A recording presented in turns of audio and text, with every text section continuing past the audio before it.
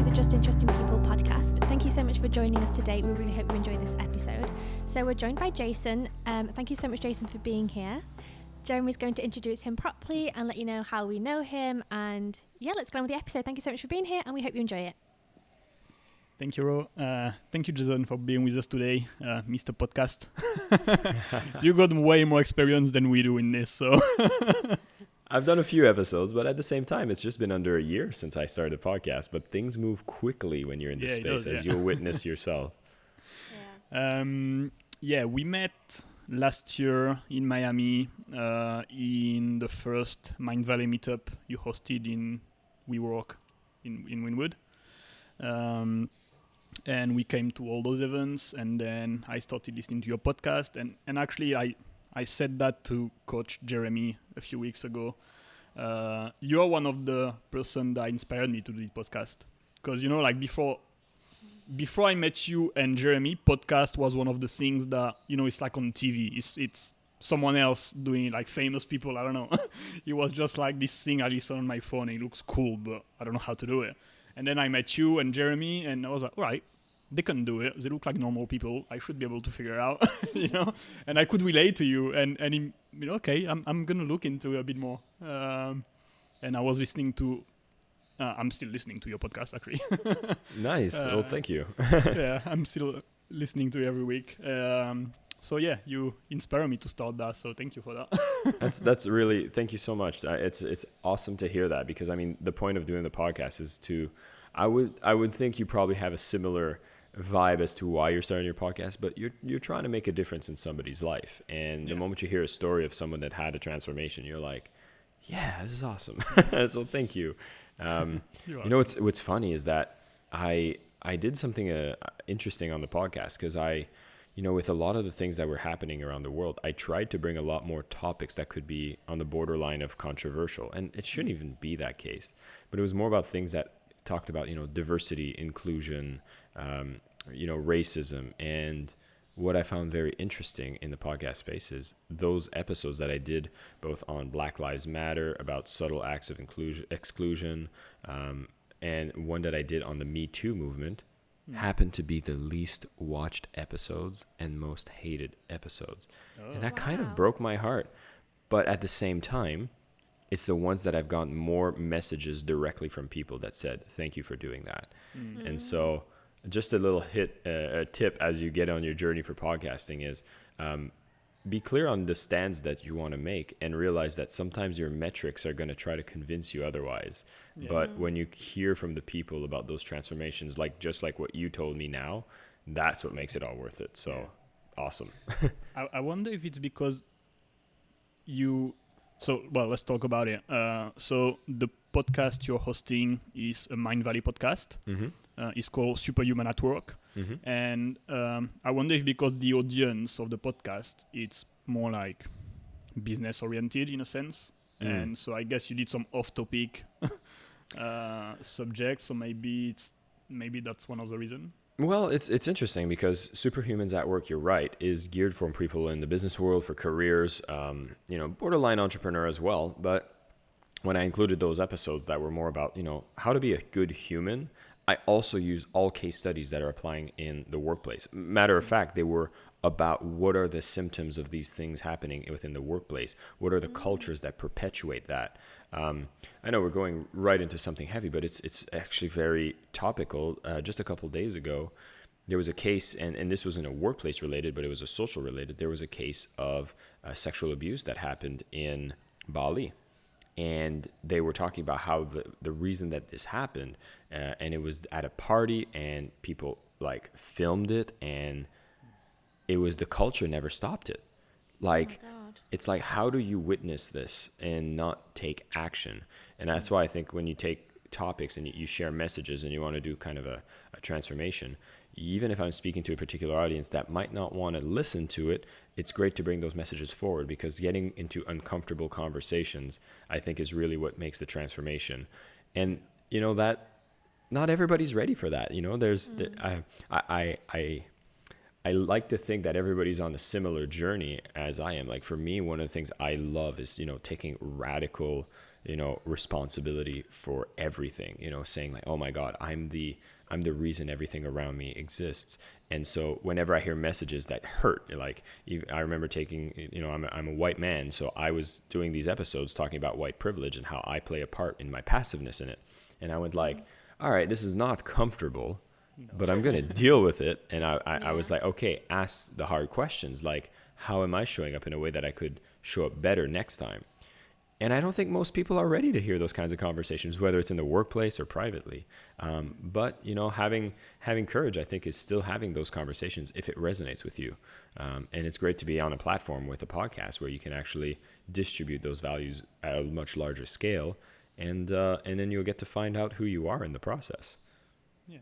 And at the end, anyway, you're not doing it for the numbers, you're not doing it for people to like you, you're doing it for yourself, you're doing it to bring value to the audience. But I mean, if you helped one person with it, that's fine, job done. It doesn't matter anyway, so et voilà. That's the beauty of it. Et voilà. So I don't know much about you. Let's just call a spade a spade.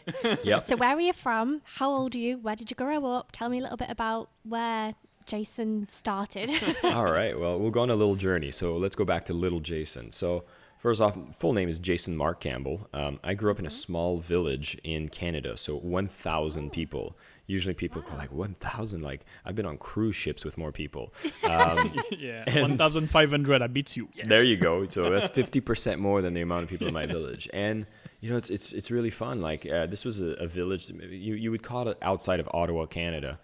So I grew up on the countryside. French Canadian. So for those who are very attentive, will pick up on my accent as well.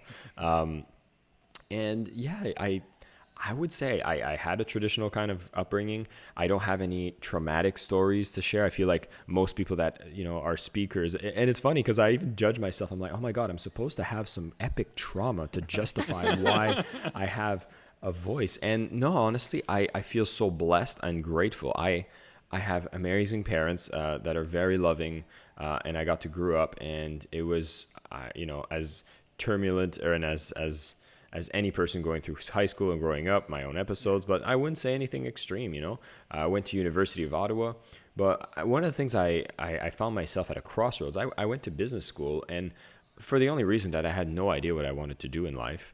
So I was like, well, I might as well go in business. Actually, funny part is I got accepted into 3 majors. It was like computer engineering, mathematics, and business schools. And I was like, okay, which one will result in me finding a girl? Like, I think that was the motivator. Like, no Why shit. are all you boys the same? We've heard that like 3 or 4 times. Like, I did this to get a girl. I did that to get a girl. Well, why? What is wrong with you guys? Well, nothing wrong. But if you think about, like, okay, listen, if you're in a circle with women, right? If women talk about to each other, they'll usually talk about relationship issues. And then if you talk with a circle of guys, they're usually talking about like things they do, right? And this is a bias in the way that we were raised. But if you dig deep down, then you realize that actually the reason men talk about work is to build self-value, because what they really want is the partner in the relationship. And then at the same time, women, I find themselves talking a lot about relationship because it feels like you need a foundation of safety so you can go and do what is your passion. That's just an observation, not based on research, but that's just what I feel I've noticed. But I digress. Okay. So with that, went into business school. And by graduating, I didn't know what I wanted to do. So if anybody's at the point where they went to university, they are at university, they're still trying to figure out what to do.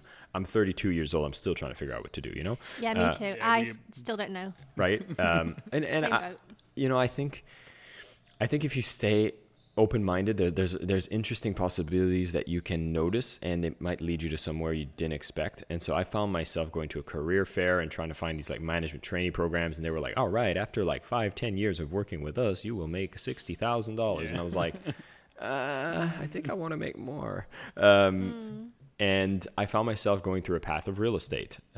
I was hired to go as a telephone salesperson for not become an agent. I had to go on the phones and call people to book appointments with realtors. So imagine that you're casually browsing online, looking for properties in your market, and then you see a form. It says like, get a list of properties, and you fill up a form, which included your phone number. And the moment you fill that form, little Jason would pick up the phone and call you. And this would be one of the most growth oriented positions I've ever held in my young adult life. Like the aspect of facing all of the insecurities that came with having to call strangers, which felt like cold calling, which wasn't, and trying to offer them a service that they were looking for and they wanted. The amount of fear, the amount of perceived rejection, and all the insecurities came up in that. And I had to do 100 calls a day. Wow. So if you find yourself, having a fear of making any kind of sales interactions or approaching people, getting a telephone sales job is the best growth experience I can wish on people. I bet you talk about that in your book, right? Oh, hell yeah. I mean, Yeah, that's okay. that's We'll to talk me. about that later. But Yeah, well, it's interesting because it's this fear of rejection, right? There's an interesting reason is, if you think when we were kids, right? Like you ask mom and dad, like when you're a child, like you're a natural salesperson, quote unquote, but you're kind of really bad at it because you don't care about anybody else but yourself. So you're like, oh, can I get this? Can I get that? No. You keep asking, you're persistent, and you're quite shameless, right? But then, there's a point where the parents are like tired and they'll be like, hey, no means no, stop asking. And there becomes the start of the trauma of you reaching out to others or making any kind of sales is a painful experience. You're reminded of, oh my God, I was severed from love when I asked too much or if I was persistent. So a lot of people, like if I invite somebody to something, we do it once, they say, oh, I'll think about it. Okay, I won't bother them again. Yeah. And that's usually because of that initial trauma. So yeah, it's true. I never thought about it that way. Yeah. yeah, so if you get on telephone sales, you get to say hi to your trauma a lot, and so many people like they don't want to talk to you. There's even one person I think I called 24 times after I got over the trauma, and then after calling them 24 times, they ended up putting their property on the market with us, and the realtor was like, "Why did you do business with us?" They're like, "Well, you had that little kid who called me like 20 something times, Give up. and if you're gonna do that just to get me on the phone, then I know you're gonna sell my home too." I'm like, "That's good." But yeah, so long story short, so I started in sales. I'm very passionate about sales, as you know. This is the process of the book I'm writing too. But then I went into a journey where I built my own company with my two best friends. We started buying property in Florida, actually. So we got together. We taught Canadians how to buy U.S. real estate. We bought properties out mostly in the Orange County, Seminole County, which is in the Orlando area. So we bought properties there. We renovated them. This is back after the Great Recession, 2010, right?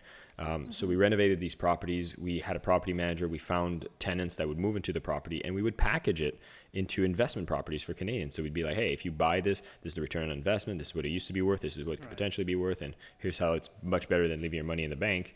And that was my journey into entrepreneurship. But it was also very painful because I ended up buying one of those programs, which is kind of like Trump University, but it wasn't that. But it's what most people resonate with. And I realized that a lot of things I had been told and taught were actually quite scammy. Honestly, we went on a journey where we bought a bunch of properties and we were told that they had somebody that was going to fund them all. Like he brought his cousin, and then we're so excited. They're like, oh my God, they're going to fund all the deals and everything. And it looked like all sunshines and rainbows until they got us into a room to record testimonials. And then those testimonials ran across Canada, and that cousin disappeared, and we realized everything we were taught was kind of wrong. And that was painful. That was a painful chapter, and I ended up, going into a depression because I felt so like I had a very strong wanting to please everybody, like a people pleaser syndrome is really strong in me. And the idea that the people that I'd done business with, I could have done something ignorantly wrong was terrifying to me and kind of paralyzed me. Wow. So I ended up selling the business to one of the partners. The good story is that because of that trauma, I'll call it, we ended up, I read everything on the U.S. tax codes. I learned everything about real estate. I had to reteach myself with such a sense of urgency that it became the biggest growth period of my life. But I still have a fear of entrepreneurship from it. This idea that there's so many variables that I didn't know how to make decisions was very paralyzing to me. It was very uncomfortable for me. And I still have a bit of fear around that. And you're pretty young as well, right? You were like 22, 23, I guess. Yeah, I would have been 23, I think. She was around 2010. Yeah. So it's 23 years old. Like, so yeah, that was an interesting chapter, but it shaped a lot of my values today. Like for what I stand for now is like, I hate douchebag marketing. I hate douchebag sales. And to me, it's like, how can I teach the right people with the right products to learn how to sell the right way so that the good people find the good products instead of being taken advantage of? And that naturally led me to eventually working for Mindvalley. Personal growth company, sells products online, online marketing, but in an industry that in the early 2000s was riddled with people taking advantage of people. Mindvalley stepped up and really raised the bar and said, this is what you should expect from your online products. And tons of innovation in education, tons of innovations in marketing, and they can go hand in hand. And now Mindvalley's like, we got maybe like tens of millions of people that are part of our ecosystem, and we get to change lives around the world. And of course, the podcast that I host is with them. And so that's the journey in a nutshell. Does that give you a bit more context? Yes, thank you. How did you end up finding Mindvalley? Oh, that's very interesting because after I sold the company to my friend, I ended up working for a company, one of the companies in Canada that was teaching Canadians how to buy U.S. real estate. I went and redesigned their educational material. So I was like, how do you raise money from investors? I was like, well, I had to do that. Let me show you how you do it right. Well, how do you transact properties in a legal way? Well, I had to do that. So I rebuilt the whole courses in a very legitimate way. Now, at the time, we're a marketing company. Like, we're teaching all that. And there's this one blog called Mindvalley Insights. And this is where Mindvalley was sharing open source, all the ways that they did marketing and sales. And we were like, this is amazing. Like, open sourcing was a new movement back then. And they decided to open source their marketing. That's incredible. So I was following that blog. And in some point in the journey that I did skip is I picked up one of these books called The 4-Hour Workweek, which is a book by Tim Ferriss that, a lot of people that are, biz opportunity interested. Back your back and Hey, well, it was interesting. I had that conversation with my boss at the time. I said, hey, I'd like to renegotiate my salary. He's like, you're kind of paid a lot, dude. And I'm like, I know. That's why I think you should pay me half. And now I have his attention. He's like, continue. I said, well, pay me half and let me work from home. And then I moved to initially Australia.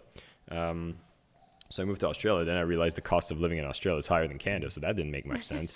And then I decided to do better math. And what happened is I went to university when I was 20 in Thailand for a student exchange. So I had a lot of friends out there. So I'm like, hey, why don't I just go back to Thailand and meet up? And so I went to live there for about 6 months. And in the process, I remember Mindvalley was sending emails saying, hey, we're based in Kuala Lumpur. So they said their office was open for a visit. I went to visit their office in Kuala Lumpur. It was a 2.5-hour flight. And when I got to the office, the biggest thing I wanted to know is, are they legit? Because I'd seen what marketers can do. I've seen what a scam looks like. It looks pretty on the outside, but you got to do a bit more due diligence. You got to care enough to ask the hard questions. So I'm like, I'm going to go visit their office to see if Mindvalley is as legit as they make themselves look on the internet. And when I went through the office, I was like, oh my God, okay, this is all a bunch of awesome people in a beautiful space. This is the real deal. And so I was like, all right, you know what? After the tour, actually, this is where there's sometimes the universe and whatever you believe in kind of gives you little nudges, right? I finished the tour. The girl's like, hey, you're really cool. You should apply for a job here. I'm like, I already got a job. I'm making bank. I'm good. I go downstairs, and at the cafe just below the office, I decide to open my laptop, and I see that I got an email from my old boss saying I need to come back to Ottawa, Canada, or he'd have to let me go. In the coldest email. And I'm like, bro, like, I've been with you from the start, and you decide to tell me something like this just by sending a cold email? Like, pick up the phone, bro. Like, that's not cool. So it's almost in an act of vengeance. I was like, you know what? I don't want to deal with this. I'm going to apply to Mindvalley. And so I just right then and there created a video cover letter. I sent in my resume, and I applied to Mindvalley, and the rest is history. I got the job, cool. And here we are. And what job did you initially apply for? That's so funny because I couldn't understand what the hell Mindvalley did. Like, I had no idea. Yeah, I was gonna ask if you kind of. If you think it's confusing now, try 7 years ago, over 7 years ago. I had no clue. Like, their blog was awesome. Vishen Lakhiani, the founder, has a crazy voice. I don't know where he's from, but he's got this accent that makes me want to listen. And I was like, all right, like, what's going on? So there's a bunch of jobs listed, and it's like, one of them is product development manager. I'm like, what does that mean? I don't know what it means. I'll do it. Yeah, I'm like, I could do that. So I apply for that. I think it was the second interview or something. I'm talking to this man, Ajit. And he's like, all right, so what do you think you're going to do with product product development manager. I'm like, oh, fuck. Oops, sorry. That's fine. Yeah, and then I'm just like, okay, so I'm on my feet. I'm like, you know what? I think we're going to be marketing products. So what I did describe wasn't too bad. I actually described what a product launch manager would be. So I was like, yeah, I think you take a product line, you look for spaces to innovate, you design the marketing and everything. So I'm just describing that. And this was one of the more interesting rebuttals I've heard from an interviewer, which really is a good question if you want to put people on the spot. So in hindsight, I'm like, good job. But in spot, I was terrified. He goes, I did the answer. He's like, well, Jason, based on your description, you obviously have no clue what this job is about. And secondly, based on our review so far, you'd actually be really terrible at the job that you'd apply for. Oh, shit. Like, what do you say when someone tells you that, right? So naturally, you freeze. Yeah. Luckily, I had the training in sales. Luckily, I had those telephone sales I did in the past. Luckily, I'm okay with rejection. And I was so blessed that I had a quick answer. I was like, well, I'm so glad you told me that. So tell me, which job should I be applying for? Ooh, good one.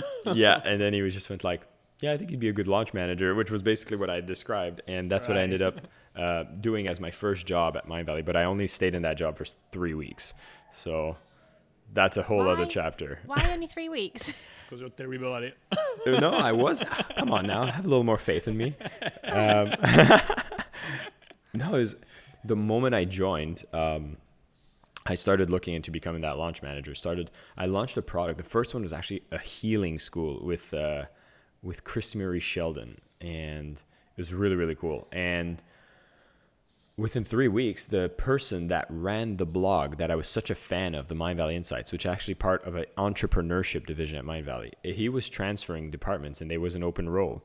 So on my second week, I just stepped up division.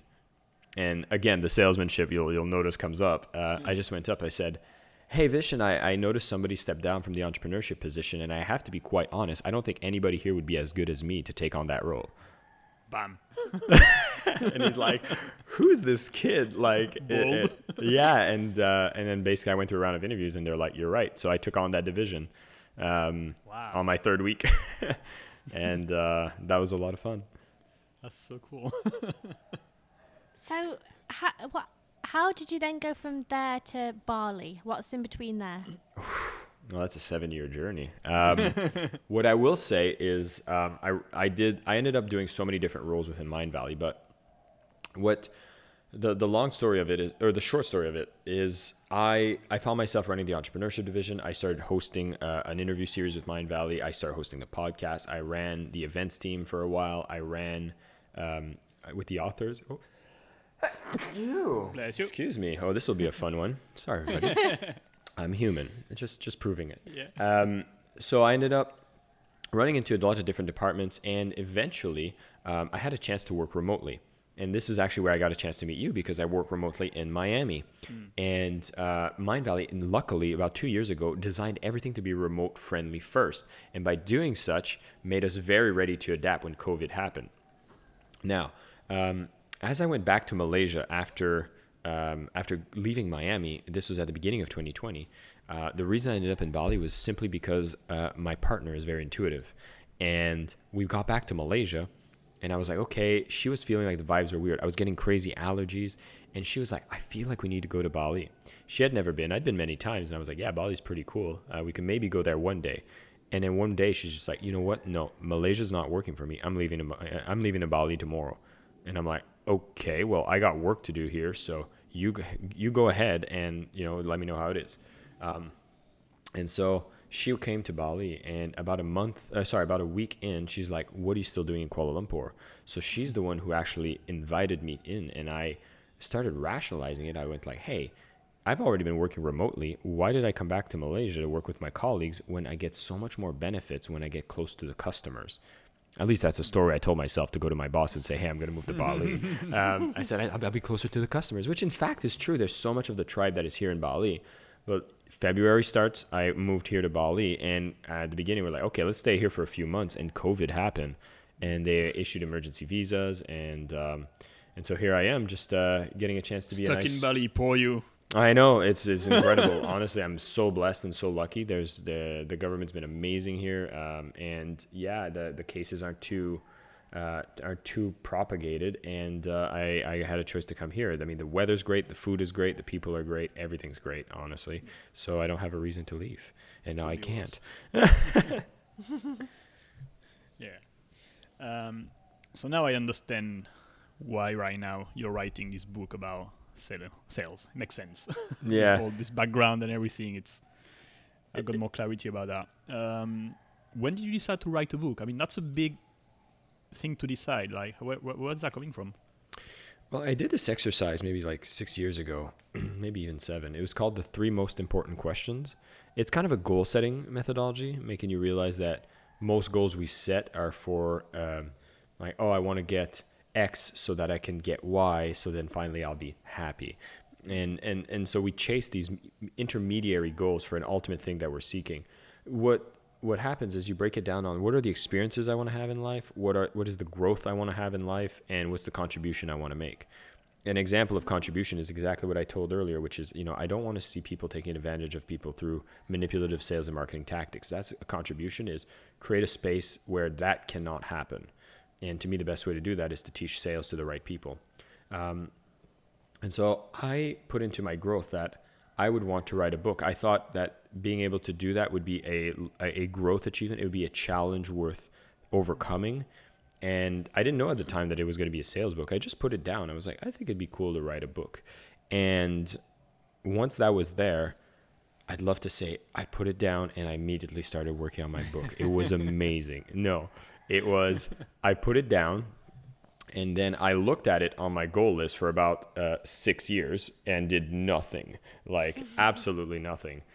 And then at some point, after I started I was giving talks and taking the stage and speaking on these concepts of selling with love a lot. And then I just had one friend come to me, and I have to thank him. His name's Colton. He just came to me and he's like, dude, the one thing you need to do is just write a book. If once you write a book, everything else can lead from there. That'll be your business card. Everything else in your like, you'll get clear on your message. Like, it's just that it's the one thing. Do the book. And I was like, well, shit. I did put that down, and my God, that sounds a little intimidating. But again, once he told me that wise advice, I immediately got to work and started writing my book. No. And that's a bit of the hero's journey, isn't it? Like, you kind of resist the call, right? What happened is I was working at booking appointments for Vishen Lakhiani's podcast for Mindvalley. And one of the people that I would work with is publishing agents. And there's a self-publishing company called Scribe, if ever you've heard of an individual called Tucker Max. And that's the company that basically allows people to self-publish. And they were always sending me the authors they were about to publish so I could see which ones I wanted to put on the podcast. And at some point I asked them, Zach, like, how does it work? And if I ever wanted to write a book, what should I do? And they set me up on a sales call with one of their team. They ran a workshop for 2 days, and it was $10,000. And I was like, you know what? Money is a powerful thing. Money is energy, and money shows intention. And so I said, I believe I want this book to happen, and I want to commit to it. So I ended up paying the $10,000, going to a 2-day workshop. And here's what's interesting. The majority of that workshop was literally just dealing with the fears and the stories that you tell yourself as to why you're not writing a book. Wow. It's Now, basically the kick in the butt to get started. right? And now For people are $10,000. like, wow, you paid 10 grand for that. Well, guess what? This entire course is available online for free, last I checked. Well, And now some people yeah, will but be like, you would have not paid for it. You would have never went through it. Like, that's the key. It's because you paid that you cared about it. energy is a powerful thing. Money is a powerful energy. And so when, for me, someone would be like, oh my God, you got taken advantage of for 10,000. It's like, no, even at the end of the workshop, they're like, if you don't want to pay the 10,000, don't pay it. I was like, no, I'm paying this. That's how it's important to me. And so sending that energy, I could have learned anything by just following some blog posts and, picking up a book for $10. But now, like, I invested into it. And now my book is drafted. I just need to edit it. And this thing will be published in early 2021. And I don't think I would have ever had something as great as what I'm creating if I wouldn't have gotten the kick in the butt and the structure that they gave me to be able to do it. And so that was very powerful. So It's a good lesson here. Yeah. I'm excited to read that because we suck at sales. So that's the one we need. Yeah. Ooh. I was literally going to say, we always have like what we think is good business ideas. And then we get there and we're like super excited. And then we're like, shit, how do we sell this to people? How do we get people to actually buy it or give us money? Like that's the bit that we struggle with. But Ooh, do you Yes, I look forward do to you it. guys want to get over that? Because we are on a call together. I could walk you through a process. Oh, go for it. yeah, go on then. Okay, well, tell me more. Why do you hesitate in selling so much? Like, what's the resistance? I don't even think there is a resistance. We just don't know how to do it. It's not like I'm scared to talk to people or scared of rejection or I don't know. It's just we don't know the. Yeah, that's. I mean, Do you think? like that's the thing. I don't know. Naturally, that's the thing I say, but actually, yeah. I mean, it's not nice to be rejected. So I'd rather not be rejected. I think for me it's more. I know personally, yeah, I'd rather not. I think for me it's more not knowing how to reach the right people. Like with Facebook ads and things, like I don't know how to do Facebook ads, and how do you make sure that you're not just wasting your money? You know, you have to target the right people and make the ads actually work to make it worthwhile. Because you can spend $1,000 and not reach anyone, and I kind of think, well, it's not worth spending $1,000 because I'm not going to get anyone anyway. So that's more my thing, is not knowing exactly how to do it. So if I could be so bold as to make assumptions here, it sounds Yeah. like, Jeremy, what's most relevant for you right now is fear of rejection. Like you're very aware that that's something that creates some sort of anxiety, which is totally normal. And for you, I would say it's actually more of a, I'm going to sneeze. Excuse That's me. again. It's morning here in Bali and the allergies are kicking in. For you, actually, I think it's something that I also relate to a lot because I hear myself when you speak is fear of failure. See, the concept of waste, it seems like it's terrifying to waste $1,000 in Facebook ads. Yet, if you wanted to learn how to run Facebook ads, go and spend $1,000 and see what you learn. Yeah. You would go and pay $2,000 for a course on how to run Facebook ads and find yourself running $0 in ads because you'd be so paranoid about actually not doing it perfectly. And so this fear of failure actually is something that holds you back a lot. And what I would say is that there's a couple things to look into. If you're looking at the beliefs around rejection, I did speak about, the childhood beliefs, and that actually is something to look into. Like, how is it that I was in my childhood, and how was I dealing with when I asked for something? Did I get it? Did I get rejected? Did it hurt? There's a lot of evidence there. Another thing is just your first sales experience. If you saw yourself interacting with a salesperson that actually was not someone that was quite the role model you were expecting, maybe they took advantage of you as well. You're going to be like, wow, sales is douchey. I don't want to be like those people. And deeper into that is kind of understanding the identity of the salesperson. Most people think of sales and they think about a used car salesman, which is not a personality that they necessarily want to associate with. Well, what you need to actually look at is, who are the biggest role models you have in your lives? Like, is there somebody that you look up to? Who do I look up to? In terms of business or in terms of... Anything. Give me a role model. Oh, well, my grandma, but that doesn't really count. Well, maybe it does. Why is your I don't grandmother a role know. model? Because she's just the best. Mm-hmm. She's just the kindest, sweetest person. Isn't she? Yeah. Oh, I love her. Ah, well, tell you what, your grandmother is a strong woman, and she probably had a mate come into her life that allowed her to create a family. And I'm pretty sure that they probably loved each other, and she loved all of the kids and the family. And getting to express love to them, there's always things that they're going to be asking for the parents or the kids to do. Like, as parents, you have to become a salesperson, because if you're going to raise a child, you need that child to do certain things. And if you want that child to be raised right, you're going to be gently with love. And if you can always step into an emotion of love when you're doing the activities of trying to get the kids to eat his vegetables, get the kid to go to school and do his homework, there's some loving ways to gently sell them into doing that action. It's negotiation. There's a bit of negotiation. So not the example I was expecting, but if we think about like role model, like famous people that you aspire to be, like if you're running a podcast, is there a role model podcast that you enjoy, that you want to grow into, or in your business? I don't know. Who's my role model? Doesn't need to be the one. Someone you're inspired by. Well, there's a YouTuber we're actually going to speak to this week that I'm inspired by. She started YouTube like a couple of years ago, but then this past 3 months she's got herself like 100,000 subscribers, and she's just doing awesome. She's now at like over 200,000. So I think that's just, like inspirational because she's killing it. There you go. And how about you, Jeremy? Gary V. Yeah, he's the There first you go. one that came to mind. Yeah, That's like okay. So in terms of spirit, yeah, I really relate to his content. Mhm. And well, I discovered his content when I was starting to shift my mindset about career, life, and stuff like that. Because like 4 years ago, I was on the path of just checking the boxes, like you get a house, you get a job, you have a baby, you can marry, all these things, and it's not about happiness, it's about having the bigger house and the swimming pool and the paycheck, and I'll worry about being happy when I retired. This kind of basic path that we all on. But like 4 years ago, like I got a new job, and I started to see that actually the workplace could be something fun that I could enjoy. I could be happy working, doing something that I love, and actually money is not something that I care about that much and stuff like that.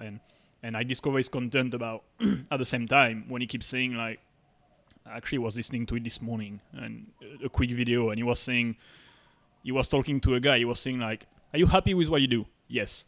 Can you pay your bill, and do you have enough money to live? Yes. Well, you're winning then. That's it. That's all you need. Yeah. And I was like, yeah, I'm winning. That's exactly right now how I feel. Like, I'm happy.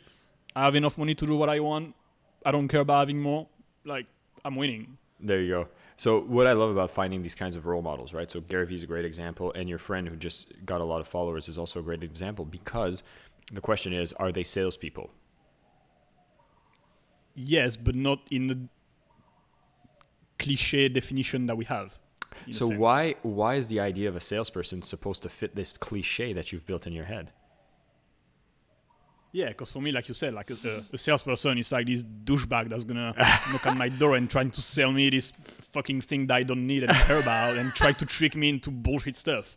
When it's all about selling with love, like you're saying. Like, it's just about, like, if you care about what you do, you sell without selling. Actually, it's interesting because with the startup I'm working for right now, like, we are doing applications, and I don't see myself. Well, we just said that. Like, I think I suck at selling things. But actually, I could sell the application that we do, and I do it. But I don't see myself as a salesperson. I just talk about it naturally, and because I believe that it's a great product, I love it. It's just coming naturally, it's flowing, and at the end, people buy it. But it's, I don't know. All right, Jeremy, I need you to say something. Yeah. Say, I am a salesperson. I don't think I am. That's not what he told you to say. All right, I am a salesperson. And so is every human being on the planet, okay? Oh, okay. That's the punchline. We're all salespeople. And whether you do it in a way that's this cliche douchebag way, or you do it in a way that you never even lift a finger. Like, for example, my dad has a swimming pool company, right? He hates sales and marketing, and he thinks that everything is just going to happen by word of mouth. Well, how do you end up selling and growing a company if it's all word of mouth? Well, you deliver a great product, you offer good service, you run things ethically. Service and These are all activities that support what? They support growth and sales. And so you can have a style of selling, and some of them are more effective than others. Douchebag selling is not effective. Yet Elon Musk is out there telling us that we're going to be colonizing Mars, and is getting the biggest contracts for SpaceX, and he's growing the valuation of Tesla like nobody's business, and everyone's excited in his mission, and he's the most introverted, awkward dude you've ever seen. Is he a salesperson? You bet he is. He's one of the best. And just like Gary Vee. And then you see him on stage, and he's like Tony Stark's showing up. Like, that doesn't happen by accident. That is a very deliberate sales process and marketing activities that create the exact outcome that he's looking for, which is highest valuation, more sales, and it's done in a classy way that everybody loves. And so what I wanted to make as a point is that when you look at sales, and I'll just be like, oh, sales is in this bucket of douchey, slimy, disgusting, hate it, manipulative, all these negative things you associate with sales, you compartmentalize it and don't embrace it for yourself. Like, how are you going to pick up a book that talks about sales tactics? And matter of fact, every one of those books, usually teaches you how to be more authentic, how to speak from the heart, and how to actually communicate with people the true value of what you're offering to them and listening to them and making sure you're solving their problems. That is the essence of what being good at sales is solving people's problems, helping them understand that the real value that you're providing needs to be seen from a lens of perceived value. This goes a little deeper, but it's like you can only know what the real value of something you get the moment you get it. That's when it actually reveals like, aha, this is what I got. You don't know until you pick it up. The only things you can see is perceived value, your expectations of how valuable it is, and the price. That's all you see. And so if you see something that's $100 and you're like, oh, I think like it's going to be worth $150 for me. That seems like a good deal in your mind. And the moment you pick it up, if you get it and you're like, wow, this feels like $50, you're pissed. And the real magic in selling, the real magic comes up when you're able to find a market where when you go to people and you explain to them what it is, they'll think and feel that it's worth $200. They'll pick it up, they'll hold it in their hands, and it's actually worth $250, and you're able to charge them $150. And so there's this like elevation of different things that is, you want your real value to be the highest, you want the perceived value to be higher than the price, and still lower than the real value. So that's how you delight people. That's how people buy, and then you still surprise them the moment they get it. And if you can come with that type of mentality every time you want to go sell, you don't feel like manipulating. Matter of fact, you just want so desperately to people to just understand and give a shot to the fact that, guess what? Once you have this in your hands, you will see the real values, and you know how amazing it is for them because you took the time to listen to them. You took the time to care about who they are. You took the time to understand their problems, and you took the time to understand what happens when their life is without that problem. So when you send your applications, when you sell what you're doing in your own business, you know intrinsically the real value. You're unapologetic about showing the perceived value, and you keep the price low. I actually know that they're doing the right choice. Like exactly. I'm not bullshitting them. I actually believe it. That's the essence of being good at sales. And so I actually I use a fancy definition in the book, which is actually energy. Selling is nothing more than an energy exchange between conscious beings. Mm-hmm. You're just exchanging energy. But when you know what you offer is so much more than what you ask in return, it becomes an expression of love. Mm. There's emotions in every sales. And if you can do it from a place of love, that's how it makes the world better. It makes the client better. It makes you feel better. And then you finally have a space where you're eliminating the opportunity for douchebag selling to even exist because you exist in the marketplace. Yeah, because you get rid of this hypocrisy and this constant lying. And it's actually like honest exchange, like you said. And just bringing value to others. That's it. That's all it is. So thank you for doing what you do. Now keep scaling it, keep doing more of it, because if you don't scale and you don't create more impact with the amazing things that you both do, then you're creating a marketplace for people that don't do it as ethically to thrive and survive. Good point. Damn, I want to read your book. Coming out in 2021. It's a good one. Oh. But what I could do is I actually have a really fun thing I can share with you and anybody else who's listening is a cheat sheet. It's a series of questions you can ask around the 5 loves of selling, which I define in the book. But there's 3 questions you can ask about each love. And it's you answer those questions, you'll naturally find yourself in a space where you can step back into love. Anytime you're feeling hesitancy, you're lacking confidence, you're not feeling motivated to sell, you go back to that cheat sheet and you're like, oh yeah, that's why I'm selling. So I can offer that to you if you like. Yeah, that'd be awesome, yeah. Yeah, and for anybody listening, I'd say if you follow me on Instagram, Jason Mark Campbell, if you can add it in the show notes there, I'll just send me a direct message, say you listen to me on this podcast, I'll send you this cheat sheet as well. Cool, thank you. All right, let's go back to you a little bit, because I've got a few things that I want to touch base with you. I know you've been growing a lot since you've been working to Mindvalley. Obviously, you got access to amazing content, so it's been helping a lot. Yep. I know you've been doing like live book and stuff like that. I remember actually seeing a picture of you on Instagram a while ago, of you like, I don't know, a few years ago. And I remember I messaged you saying like, is that really you? Yeah. Like physically, you changed a lot. You've been like training hard, and I remember messaging you like, God, I didn't recognize you. Yeah. So, well, the benefit of being at Mindvalley is you get exposed to a lot of personal growth stuff. Health and fitness was a category that, I went deep into. It's the easiest one, isn't it? It's like the one that you get external validation, I guess. Yeah. By doing the work, but it feels good. So I ended up going on a diet, which was like Wild Fit, which is not a diet, it's a lifestyle as it is advertised properly. but just really evaluating the relationship I had with different foods. I started this workout protocol, which was called 10X. It was something we were doing at Mind Valley, which is this like super slow training. It was really funny. To do that picture on the before and after, I ended up working out once a week-ish for 15 minutes. Matter of fact, that's a lie. It was actually more like 11 minutes. Oh. And that was it. And people were like, what the hell? What have you done?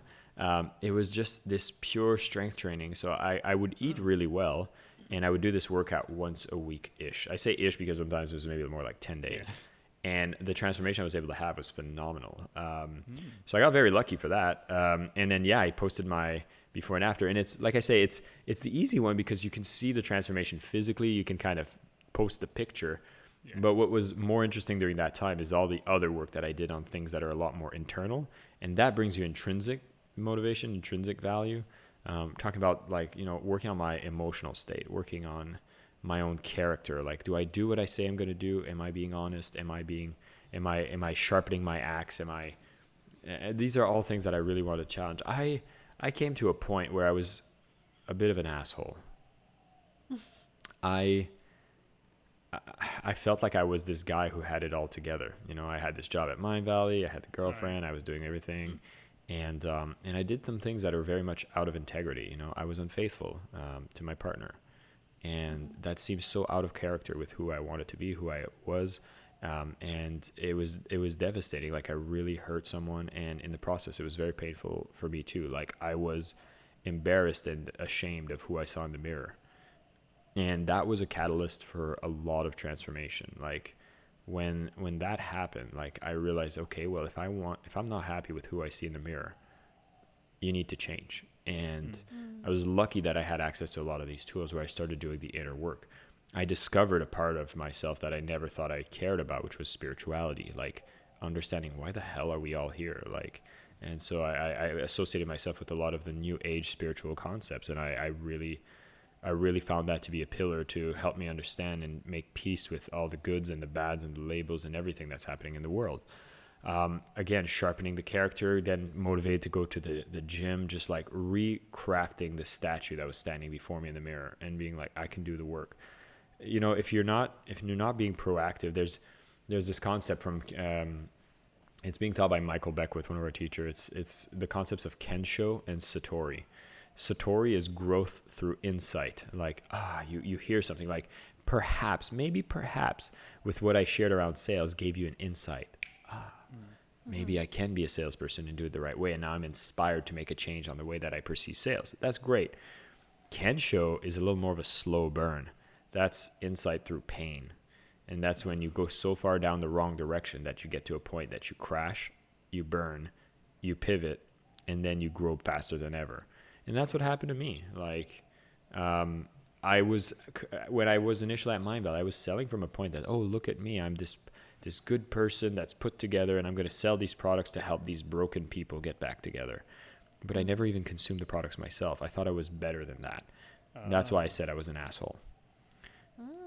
And what happened is I got slapped humbleness back into me, and I started studying all the programs, and I realized how much transformation it did for me.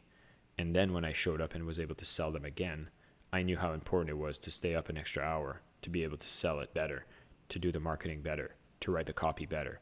Because if I could reach one more person to have the impact that it could have as it had on me, that was worth working for. That was worth fighting for. That was worth putting energy into. And so, that was my grounding moment. So I found myself putting my feet back on the ground and trying to be a better man in the process. And that led to a lot of the transformation. You saw the before and after from a picture of fitness. Yeah. But the things that changed inside were quite dramatic from my perspective, and I'm quite proud of. Yeah.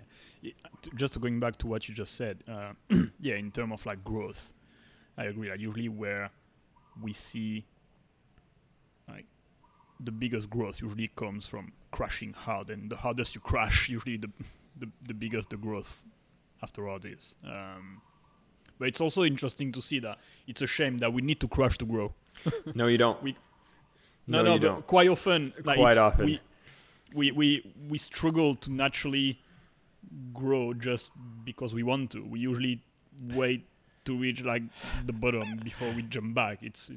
I don't know why, but the only reason I say no you don't is because I had the belief that you needed to as well, and I feel like you create your own. Like if you believe that you need to crash, then you're gonna create your scenario where you're gonna crash real hard. And that's why there's the other aspect, the Satori, is that if you can embrace the insight and you can learn from other people's story. I mean, for those who are listening to this podcast, already you're hearing stories of people's development. You could hear some of the stories. You can hear some of their drops. So you don't need to drop yourself to be able to get the insight of what could be done in a better way. So you don't need to go through that drop. You can go for the insight.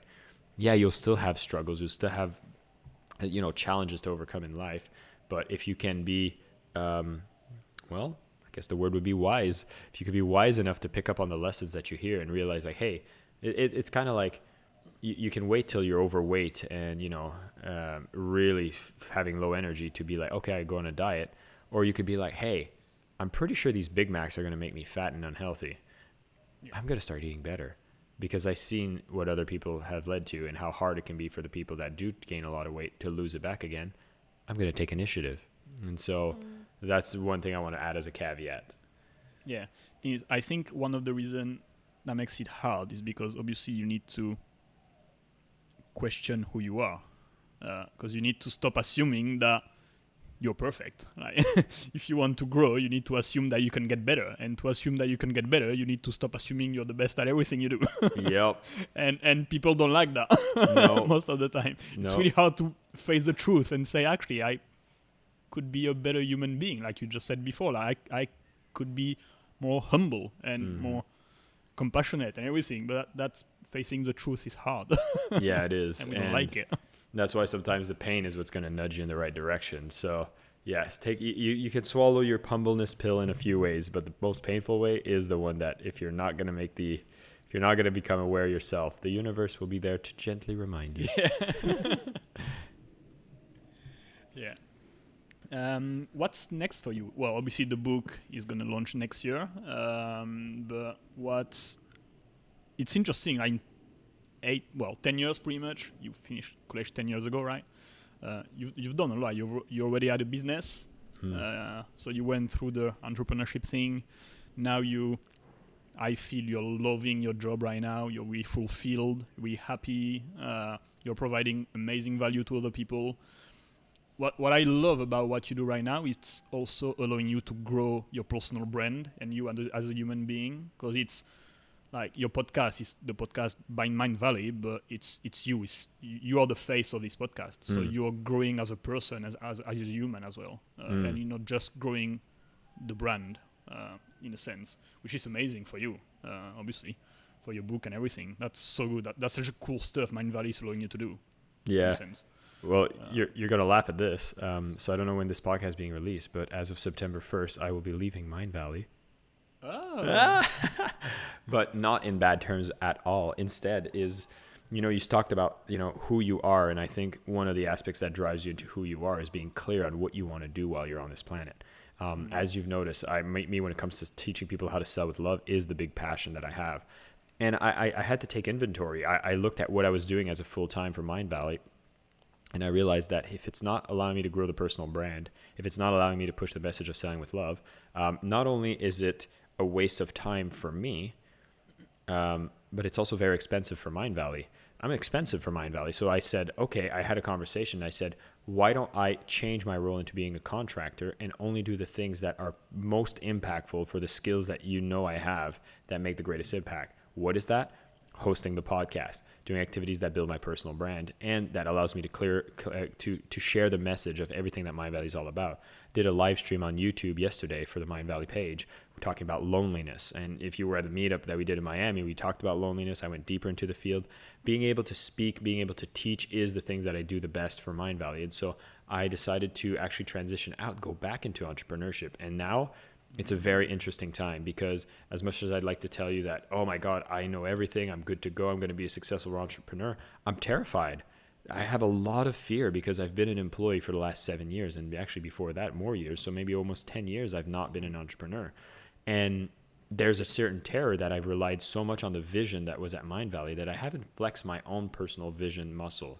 And so this has been what I've been working on for the last few months, is redefining what is it that I really want to do? How do I make decisions for myself? How do I take responsibility around what I want to create and go forward? And I wouldn't say fearlessly, I will say with fear, continue to move forward, because I know it aligns with the impact I want to make in the world. And there's fear in that. And that's interesting. It's fun, it's exciting, it's new, and it makes me feel like I'm on the right path. So here we go. That's so cool. It's so exciting. I'm so happy for you. Thank you. Have you thought about doing like in-person workshops for like a couple of days a week or so? Yeah, well, there's this little virus going on in the world that makes it a little more difficult. Obviously not now. But yeah, I actually did. It was fun in an effort to help in the transition. I did my first live workshop. It was a 4-hour workshop here in Bali, and the feedback was incredible. Matter of fact, it was so good. People were like, "We can't do this in 4 hours. It needs to be at least a 3-day event." So more than likely, this will be what I'll develop. But it's this is the biggest pain I have as being an entrepreneur. I'm like, okay, I need to do the online course. I'm going to do these in-person workshops. I'm going to start coaching people. I'm going to write my book. I'm also going to do these partnerships. I'm going to go do this. And then I'll go on YouTube. And then I got to build my Instagram. But I need to have a following. But then I need to and I'm sure everyone listening might be empathizing on this. I'm sure you guys are also feeling this ADD-ness of opportunities everywhere. And you have to make it. And this is what I think is the biggest thing that you need to do as an entrepreneur is choose boldly, move. Like, what is the one thing? And interestingly enough, for me was the book. I haven't edited my book in a few weeks now, and I'm finding myself being cast into this temptation of different options. But at the same time, it's always sitting down looking at what's all available and being like, okay, what do I need right now and what needs to be done and what will make the biggest impact? And being very clear. Start with a 1 year or even 3 years if you got the longer term vision stuff down. What am I looking to achieve? Okay, what's the one thing I need to do this year? What's the one thing I need to do this quarter? What's the one thing I need to do this month? What's the thing I'm doing this week? What am I doing today? Like breaking down like that really puts you back on the right track and takes away all the distractions. So I'll give a fun example. Some person was like, okay, Jason, like you really need to build your LinkedIn. You need to keep posting. You need to keep posting. And I'm like, God, I feel like I'm in the rat race of social media. This is annoying. And I'm like, you know what? No, I'm not going to post crazy. What I'm going to do is keep working on an incredible message that people want to hear. And I'm going to nurture relationships with everybody else that's a marketer that's trying to build their LinkedIn. Because the moment I have something fascinating, interesting, that transforms the lives of audiences, I can reach out to the people with the reach and be like, I can bring this to your audience. And then that'll be a fucking win. Like, I realize that's because you have to make a decision. Like, am I becoming a marketer or am I speaking on my message? If I'm becoming a marketer, then yeah, use all the growth tactics and social media and do the Gary Vee stuff. Like, I'll put the content. Like, it's like, okay, I get it. If that's the business I'm in and that's the media I want to create. But I decided that for me, the message around selling with love is what I need to craft because everyone else is putting, media out and content out, but people are looking for an original message to put it and associate with. I think this selling with love is a powerful message that a lot of people want to associate with. And that'll be the pivotal moment that'll allow it to catapult and grow everything else without having to have such a diligence around posting regularly. So that's how I pick my battles. Like I have to look at what is the one thing. Yeah, and prioritize. But yeah, that's so exciting. Yeah, I'm excited. Nervous, but excited. It's good. Yeah, it's a good nervousness. Exactly. Yeah, cool. Well, I was going to ask you what's your plan for like in 1 year and 5 years, but I guess I'm going to squeeze that now because it's just going to be a really fun journey and you'll see. It'll be really fun. It's funny because I actually found myself going to a retreat. Like I isolated myself, just went to a hotel, isolated, and I just worked on journaling. Like, what the hell do I want? Like that big vision stuff. And what I ended up doing is kind of doing the statement that overreaches and kind of pushes me to do what I do. And to me, it became very simple is I want businesses to care more about the impact of everything they do. That's what, like, I want companies to give more shits about everything they do and what result it brings to society. So if I'm Coca-Cola, how much do you give a shit about the fact that you are creating, obesity around the world? And then it's like, it's hard because a company like Coca-Cola has set up distribution channels, set up water access for a lot of companies. There's a lot of things that they do, quote unquote, good, but at the core of it, there's still a negative impact thing that's happening. So if I can teach companies to care more and make it so that buyers care more about the care that the companies have, this is how I started building the entire empire. I was like, okay, if I want companies to care more, where do I start? sales. If I can show them to sell with love, they'll care about the impact they have on everything they do. They'll look at that and they'll be able to sell it better. And that increases their bottom line, which means there's a lot of revenue to make there. Then I can actually also work with buyers. How do I teach buyers to be more cautious about how they buy? What are the questions to ask when you're about to buy something so you don't get scammed, and that you get to pick the one that's actually making a positive impact, that's aligning with your values? How do you educate the buyer? How do you educate investors to invest in the companies that actually make the positive impact? How do you make a media channel that actually has the right messages, that gives you the right information, that educates you the right way around how do you make the world care? How do you make the world better? How do you make these news articles be published? Like all of these different facets of business. Like how do you run a team in a way that the team inside the company is actually operating more with care and that the culture is promoting healthy versus negative? All of these are umbrellas within everything making a business care more. It needs to care more about investments, care more about its employees, care more about its product, care more about its sales, all of it. And I think what's everybody's level of, it's funny, when I was with Jeremy, the other Jeremy, Coach Jeremy, who is a friend, mutual friend of ours, I was with him and I told him that there's a concept called the fuck bucket, which is like there's so many fucks we can give in a day. Well, if we can make companies have more fucks to give about everything that happens because they exist, I think we're going to have a less fucked up planet. That's an amazing ambition. Yeah, there's a lot of work to do. Yes, sir. Yeah, good luck. You're not going to be out of business in 12 months. It's fine. You're going to have work for a long time. So. There we go. Problems to solve. Yeah. That's where you start. Yeah. No, that's an amazing ambition. I totally understand what you say. Like right now, our society is driven by like a VC is going to invest in a company that's going to make money.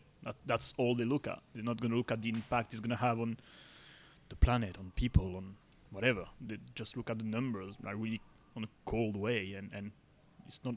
There's no human there. There's no emotion. It's just numbers, and that's it. But if you can create a shift around that and redefine this relation that we have between customers and people that sell things and investors, that like you've been trying to get into this subjects a bit, like trying to look for more eco-friendly, sustainable, like companies that give a shit about the impact they have on the planet and on people as well and everything. It's getting there. It's a subject that's growing. People are getting interested by it. There's still like a long way to go, but the shift is happening. Like you can see it. Yeah. I mean, you have movements like conscious capitalism that are raising really quickly. So yeah, the shift is happening, and I think it's going to happen much quicker than we expect, because I think, especially now that we've been all quarantined, I think it allowed us to sit with what is important with us. Like, what are the things that are important in our life? What's essential? Why I don't need the Gucci bag. I don't need the Pradas. A lot of people, it's like, okay, like all this stuff doesn't matter. What does matter? And as we got more clear on that, I think we'll end up spending our money in places that matter more as well. Yeah, totally. Agree. That's great. I'm so excited to see what you're going to be doing over the next few months, and I mean with the book and everything else. That's so exciting. So you're going to keep doing the podcast, right? That's right. That's going to keep going. Okay, cool. All right. So I'll be able to listen to it. Yeah, I already have episodes up till for a 2-month backlog, and I'm still recording a ton. We have some amazing guests coming. I wish I could be there. Super exciting. I tell you, it's going to go quick. Like, you start doing this, and especially now that you've overcome all your sales blocks, you'll be able to book more and more appointments. And I can even help you with how you can craft the automation around it, so that you can actually be ready to interview anybody you want, whenever you want. And people are more available now than ever, so you'll notice it's very easy. Yeah, it's true. And something really easy I've noticed is that, talking about self-limiting belief and everything, is that actually most people say yes when I want to interview them. You've got this thing like, he's never gonna say yes, because of, I don't know, he's big, like we're just starting, we don't have a big audience, so he's not gonna give a shit about coming on a podcast or whatever. All this story that we tell ourselves, like pretty much everyone I've asked, they say yes. Pretty much everyone. Yeah, so isn't that interesting? You're at such a good lesson, yeah. And it's it's at the beginning of your journey that a lot of people are there, they're willing, they're giving, especially if you're in a kind of a position where you have an audience and you see someone who's just starting off, they're putting in the effort, they're hustling. You reward that with a yes. Like, come on, that's why you do it. And like, I think you're going to be able to get bigger guests than you can even imagine on your show, because everyone wants to see a win. I've been reaching out to a few people that would never think they would even see my message, and actually they both said yes. Like, ta-da. We'll have we probably record like I don't know when, but I need to figure out. But yeah, like, You aggressive salesperson, you. no, but it's like we just need to get over this self-limiting belief of like, I don't know, I'm not big enough yet, so they're not gonna care about whatever. It's just The worst that's gonna happen is nothing. yeah, exactly. Yeah. You're fine. Yeah. I'll be So- alright. Yeah. Yeah. Yeah. Oh, thank you so much, Jason. That was amazing to get to know you, and also I got so much value from it. So thank you personally, and I hope the listeners are going to get value. I will link everything in a show note anyway, so they know where to find you. Instagram is the best way, I guess. Yeah, Instagram is fun. Yeah. You know, I should be on LinkedIn, but I find Instagram is just fun. So yeah, you can send me a message there if you want to get that cheat sheet on how to sell from love. It goes into the concepts a bit more, and yeah, just come and say hi. Cool. And I'm really looking forward for your book next year. Thank you so I'll much. get it on the pre-sale on the Kindle. I'll be there. Sounds good. Yeah. Thank you. Thank you so much, Jason, for this episode, and thank you so much for everybody tuning in. We really hope you enjoyed it. If you did, make sure you share it with somebody else who might be interested, and we'll be back next Wednesday with a brand new episode. Thank you so much for tuning in, and we'll speak to you soon.